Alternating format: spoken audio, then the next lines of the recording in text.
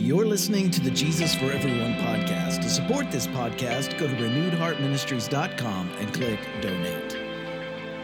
To have a preference is to have a greater liking for one alternative over another or others. And this is not exclusive.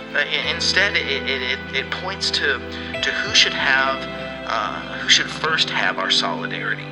This is Herb Montgomery from Renewed Heart Ministries, and I want to welcome you to episode 244 of the Jesus for Everyone podcast. It's a podcast where we talk about the intersection of faith and social justice and what a first-century Jewish prophet of the poor from Galilee might have to offer us today in our work of resistance, survival, liberation, reparation, and transformation. Man, it is so good to be back. We haven't published a podcast in the last 3 weeks. I've been in Australia on a speaking tour there, and I just had a wonderful time. I want to give a shout out to Brenton and Kylie Stacy for being such excellent hosts for me while I was there. Stayed in their home, and they're the ones that organized the entire trip. It was really theirs and Matt Thompson's fault that I was there. But and thank you all. Thank everyone there in Australia for me too. If you're listening, and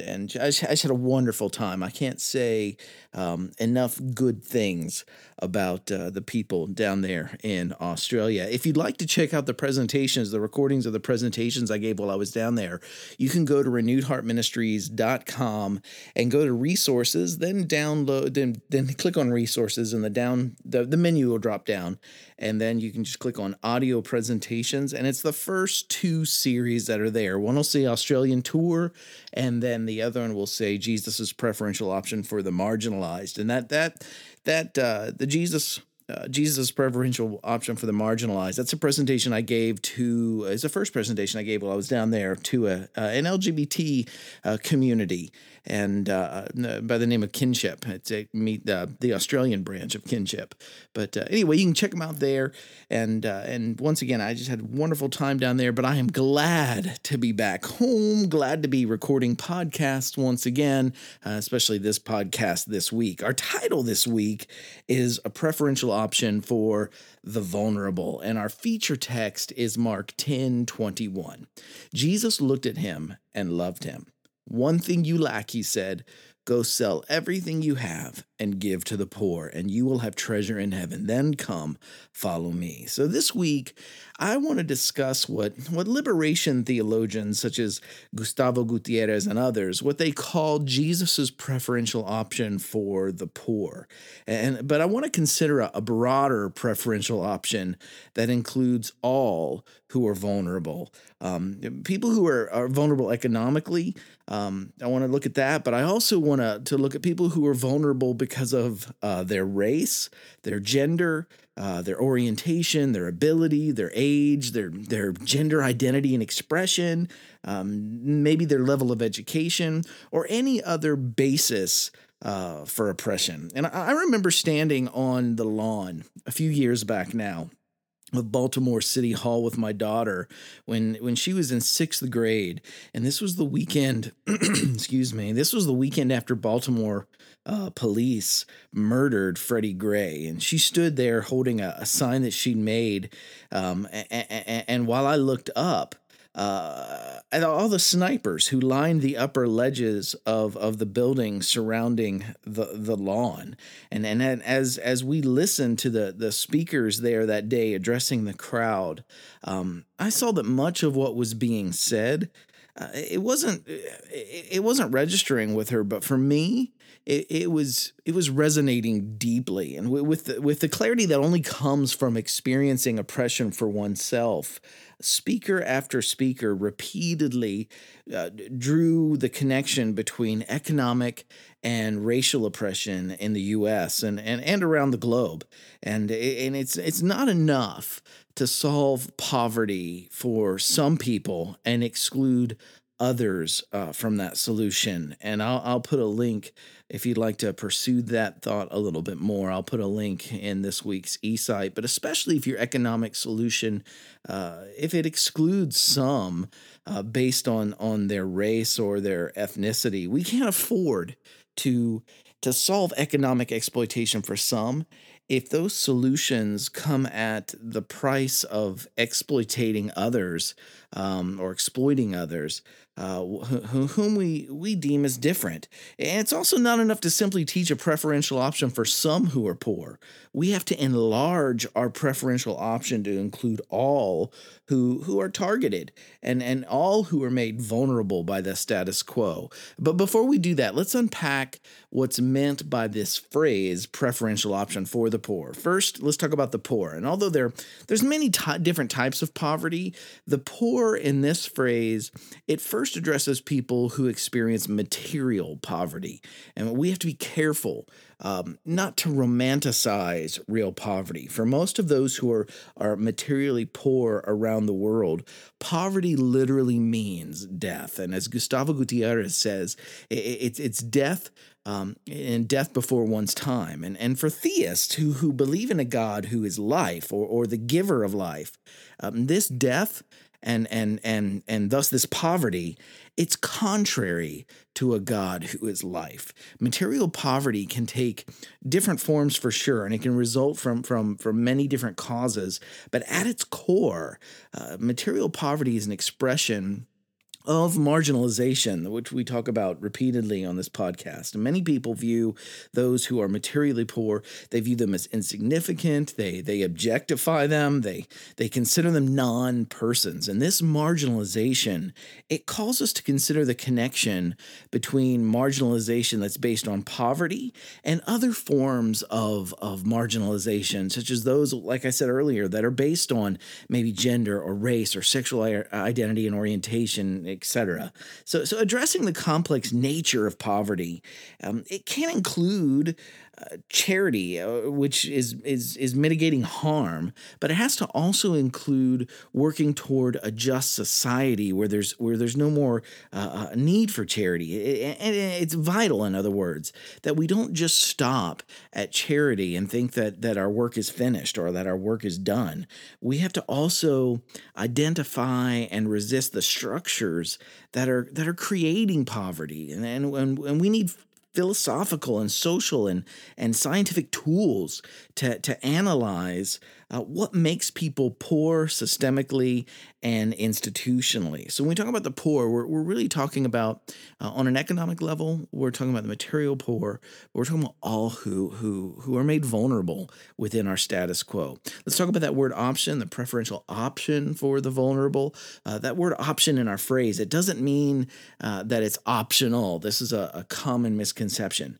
And it doesn't mean that something what we can do with or without. It implies that we make an intentional choice from a range of possibilities. It's like opting for something. It means making a commitment to stand in solidarity with and to work alongside whomever we're making an option or we're opting for. In this case, it would be the poor. And this doesn't mean that we become the savior of the poor or do-gooders. The option is to recognize that we reclaim our own humanity as others reclaim theirs, and we begin to see our connectedness, and we work alongside them because we recognize that our liberation is bound up with their liberation. Their reclaiming of their humanity is bound up with us reclaiming wherever we live within the status quo, with us reclaiming our humanity too, and we live into that connection. And we begin to see, we begin to love, and we begin to engage, as Jesus said, others as ourselves. And let's talk about that word preferential. I'm talking about a preferential option for the vulnerable. That word preferential, to have a preference is to have a greater liking for one alternative over another or others. And this is not exclusive. Instead, it points to who should first have our solidarity.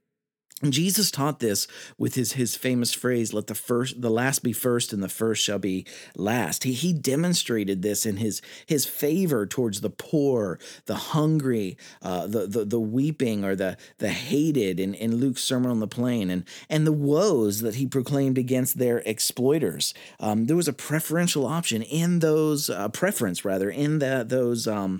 In those words, Jesus's enemies also, they repeatedly critique his table fellowship with those who were socially marginalized, and Jesus modeled a bias or a preference that chose the side of the poor. And let's look at several examples of this in Mark and in Luke. In Mark, Jesus also calls the wealthy to follow him and his preferential option for the poor. This is Mark 10:21, and you can cross-reference it. This shows up in more than just Mark. It shows up in Matthew 19:21 and Luke 18:22. Jesus looked at him, it says, and loved him. "One thing you lack, go sell everything you have and give to the poor, and you'll have treasure in heaven. Then come, follow me." Jesus is calling on this wealthy individual to follow him in selling everything he has and giving it to the poor. That's a preferential option, a bias for the poor. And Jesus took the side of the poor widow too over so many of you are familiar with this story. Usually it's held up, the widow's mites. This story is held up as an example of how we're to also sell all. But that's not I don't feel that's an accurate interpretation of Mark's story here within its context. Jesus took the side of this poor widow over and against even the central structure of his society's political and ideological life, the temple. In Mark 12:42-43, and it shows up in Luke 21:2-3 too. But it says, "A poor widow came and put in 2 very small copper coins worth only a few cents. Calling his disciples to him, Jesus said, 'Truly I tell you, this poor widow has put more into the treasury than all others.'" In other words, what the temple was doing was exploiting what she needed for even her very subsistence. And as Ched Myers explains, this widow was being, he says, impoverished by her obligations to the temple cultus. The temple has robbed this woman of her very means of livelihood. Like the scribal class, it no longer protects widows, but exploits them. And that's in his classic book, Binding the Strong Man. You can find an entire section there on pages 321-322.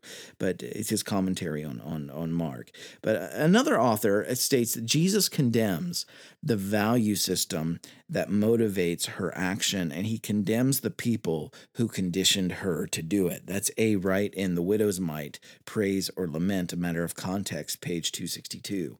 And in Matthew, Jesus' preferential option for the poor, let's look at another one, or at least the vulnerable, is the sign of confirmation that's to be shared with the imprisoned John the Baptist. Look at Matthew 11:5, and you can see this also in Luke 7:22. The blind receive sight, the lame walk, those who have leprosy are cleansed, the deaf hear, the dead are raised, and the good news is proclaimed to the poor. So it's a preferential option for the poor. It's good news to them. And as we've said often before, in the words of Peter Gomes, what's good news to some will not always be good news to everyone. And that's true in Jesus's gospel to the poor, over and against the rich as well. But in Luke, it sums up Jesus' entire ministry right in the very beginning. In Luke 4:18, Jesus says, "The Spirit of the Lord is on me, because he's anointed me to proclaim good news," and there it is again, to the poor. There's that preferential option to the poor. That's whom the good news is good news to. He has sent me to proclaim freedom for the prisoners, the recovery of sight for the blind, and to set the oppressed free. So here we see, yes, Jesus is his preferential option for those who are economically exploited, but it's for all who are oppressed. Jesus calls too the Pharisees to embrace this option, and to the degree that everything else about their morality would be dependent on it. In Luke 11:41, it says, "But now as for what's inside of of you. Be generous to the poor. He singles them out. And everything then, he says, will be clean for you. So everything being clean is dependent on this generosity to the poor, this preferential option to the poor. And Mark, again, this teaching it's given to a single wealthy person. Some people could say, well, that's just when he said to sell everything you have and give it to the poor, that was just to that one guy. But in Luke, Jesus is called to sell excess possessions and redistribute wealth to the poor. It's not just to one person within his listening audience. It's a universal teaching for all of his followers. Look at Luke 12:33. Sell your possessions and give to the poor. Provide purses for yourselves that will not wear out, a treasure in heaven that will never fail, where no thief comes near and no moth destroys. So we see Jesus's preferential option for the poor and vulnerable over and over and over in his teaching. We see it too. Just a couple more in the story. Who's invited to the banquet, and in Luke 14:13 and verse 21, it says, "But when you give a banquet, invite the poor, the crippled, the lame, the blind." It goes on. The servant came back and reported this to his master. Then the owner of the house became angry and ordered his servant, "Go out quickly into the streets and alleys of the town and bring in the poor, the crippled, the blind, the lame." Again, it was a preferential option for the vulnerable. His focus, his bias, his preference was for those who were being pushed to the margins, those who were made vulnerable within a society. And one of Jesus's best known encounters, we meet a wealthy tax collector who had every reason economically to reject Jesus's gospel, but he embraces Jesus's preferential option for the poor as his own ethic too. He doesn't just see it as a good idea. He embraces it, and it becomes his own preferential option for them. In Luke 19:8, it says, "But Zacchaeus stood up and said to the Lord, 'Look, Lord, here and now I give half of my possessions to the poor, and if I've cheated anybody out of anything, I will pay back 4 times the amount.'"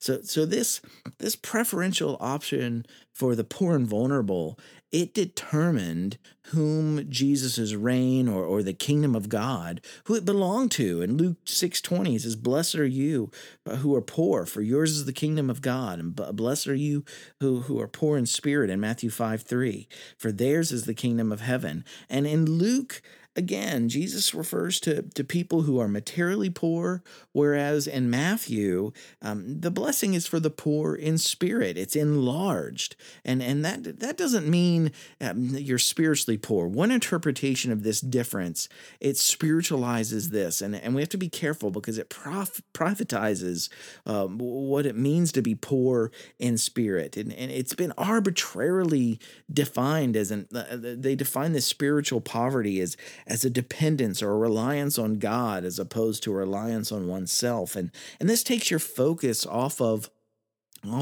changing systemic injustice completely, which is what Jesus' focus is in Matthew 5, and it puts it on this privatized personal dependence on the divine. And the fruit of this interpretation, again, has been to divert attention away from the liberation of those who are materially poor. But there's another way to understand this. Jesus isn't holding up some spiritual poverty or dependence on God as a character quality to strive for in this passage. And again, that interpretation is too often, it's been used to subvert Jesus's call for us to stand in solidarity with the materially poor people. But Jesus is speaking, just like in Luke, to those that the present structure has left poor in spirit. Think of it that way. Note that in Luke, John the Baptist is described not as poor in spirit himself, but as strong in spirit. In Luke 1:80, it says, "And the child grew and became strong in spirit, and he lived in the wilderness until he appeared publicly to Israel." And this is lifted up as something that's good, as something that's positive. John the Baptist was not poor in spirit. He was strong, it says, in spirit, and he grew strong in spirit. And when Jesus describes those that are poor in spirit, I think he's describing again those that are experiencing a poverty of spirit or will to keep fighting against oppression. Just this week, it just came out that there's going to be no charges filed against the police for murdering Alton Sterling, and that has you get to a breaking point where you feel like you just don't have the will or the spirit. It's just broken. You just don't have the will or the spirit to keep fighting against oppression, and you get worn down. And that's what it's talking about. They have no more spirit with which to fight. Jesus' preferential option for the poor and the vulnerable. It envisioned a world where the poor in spirit are also given the kingdom. And again, this doesn't mean spiritually poor. Just 2 verses later, Matthew 5:5 says, "Blessed are the meek, for they will inherit the earth." In our present world structure, the meek are not given the earth. They're walked all over. They're walked on. They're bullied. And Jesus calls for us to create another kind of world where even the meek or the most vulnerable among us are taken care of and ensured a safe world to call their home as well. A preferential option for the meek. That's what Jesus means by those that are poor in spirit. Today's world belongs to those who have a fighting, competitive spirit, they are strong in spirit, that have a drive to succeed. That's who capitalism rewards. But some have had, again, their spirit so broken, so pushed down that they simply don't have any spirit left to try with. And Jesus calls us to a preferential option that creates a world where those who don't have anything left to give, that they're taken care of as well. The passage between these 2 texts in Matthew 5 is the verse, "Blessed are those who mourn, for they'll be comforted." Those who mourn are those whom the present structure so disenfranchises, so disinherits, so marginalizes, and despite their present heartbreak and loss, Jesus is saying this new world will bring reparative, restorative, and transformative comfort as they gain hope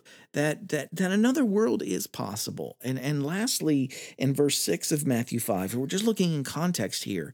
Jesus is speaking of the same demographic when he states, "Blessed are those who hunger and thirst for righteousness, for they will be filled." And the word righteousness here is not personal or private. It's not a meritorious credit that admits them into the afterlife. The verse here describes those who are hungering and thirsting for righteousness or justice here and now. The Hebrew concept for righteousness, it included a distributive justice, a structural justice, a systemic justice, a societal justice. And those who are hungering for this world to be put right, those are the ones that Jesus calls us to a preferential option for, to ensure that they will be filled. So really, it's all who are vulnerable, all those who desire to genuinely follow Jesus today. They must. This quality is indispensable. They must create communities that center the most vulnerable people at the table. Not only are the vulnerable to be seated at the table, but the table is to also practice a preferential option for them. And examples today might include those that are vulnerable on the basis of their race, again, their identity as LGBTQ or their gender as a woman. Applying Jesus' preferential option for the poor and the vulnerable today, it means prioritizing these communities. When something's out of balance, if you can think of the scales, the way you bring it back into balance is to make a preferential option for the side that's up in the air.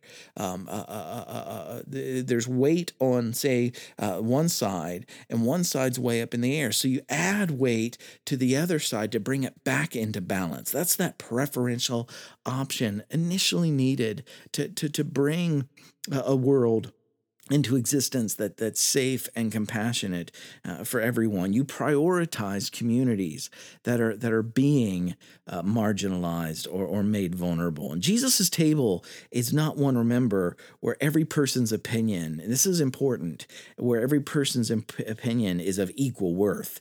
Again, we don't simply agree to disagree and still get along on some things. So a table like that, it leaves the status quo untouched. It doesn't challenge that balance of power that we're talking about. It still leaves these communities very vulnerable. And instead, Jesus's table is a table where there's a preference, again, for the vulnerable. As the saying goes, the voice of the oppressed does not always call out for what is just, but we will not arrive at justice without listening to them. And this is what it means to practice that preferential option for them and choosing the side of the most vulnerable at the table. Whatever we're talking about, that means when we talk about gender, that women are the ones who get the preferential option. Men don't sit there and explain what it's like to be a woman. When we talk about race, people of color, they get the preferential option, and it's those who are not people of color. Their job is to sit there and listen and learn and believe and be a posture of humility and again listen. And regardless of what we're talking about, whoever is the most vulnerable in that scenario or in that aspect of life, it's at that section that we practice that preferential option for them. Christians are called to look at the world from the perspective of the marginalized and again to work with them in solidarity for justice. And that practice, it has to include a preferential option for the vulnerable. And today that might include advocating for LGBTQ rights. It may include opposing, some examples would be like racial redlinings. It's still being practiced today. I'll give you an article that came out recently, a news report on how redlining is still being practiced in some states to stop people of color from accessing home ownership, or it might include right now organizing with young people who are repeatedly victimized by gun violence. Wherever you find the vulnerable in the status quo, it means working alongside them in solidarity for justice. And this good news is that the good news, the gospel, is that we can do this. That we can choose to create a world that practices a preferential option for the vulnerable. In Matthew's gospel, Jesus tells the story of a man who did just this. In Matthew 13:46, it says, when he found one of great value, he went away and he sold everything he had and bought it. This is the same. Look at the language here. It's the same sell everything language that we read previously when in Mark 10:21, where Jesus says, sell everything you have and give it to the poor. This selling everything you have, it's about selling out. It's about going all in toward a vision for a different kind of world. It's a world that practices a preferential option for people who face oppression on a daily basis, and maybe in multiple areas of their life, but they face it daily. And it's also about taking action and believing that another world is possible right now. The man in Jesus' teachings, he sold everything he had for the kingdom, and we can too. In the words of someone that I deeply respect, this is Angela Davis from Southern Illinois University, February 13, 2014. She said, you have to act as if it were possible to radically transform the world, and you have to do it all the time. Again, our feature text this week is Mark 10:21. Jesus looked at him and loved him. One thing you lack, he said, go sell everything you have and give it to the poor. Heart Group application, University of Notre Dame's Center for Social Concerns. It defines what we're looking at this week, the preferential option for the poor and vulnerable, as looking, quote unquote, at the world from the perspective of the marginalized and working in solidarity for justice. So this week as a Heart Group, what I want you to do is take time to read their page. I'll give you a link to it in this week's eSite, and their page on the preferential option for the poor and the vulnerable. And I want you to engage the discussion and the reflection sections there on that page. And then number 2, discuss as a group what a preferential option for the poor and vulnerable could look like for your heart group. And then number 3, I want you to put your ideas into practice this week. Take that final step, and whatever you discuss as what that could look like for your group, do it. And wherever you are this week, thanks for checking in with us. Thanks for your patience too over the last 3 weeks as I was out of the country. It's good to be back. And remember, another world is possible. Keep living in love, survival, resistance, liberation, reparation, and transformation. I love each one of you dearly. I'll see you next week.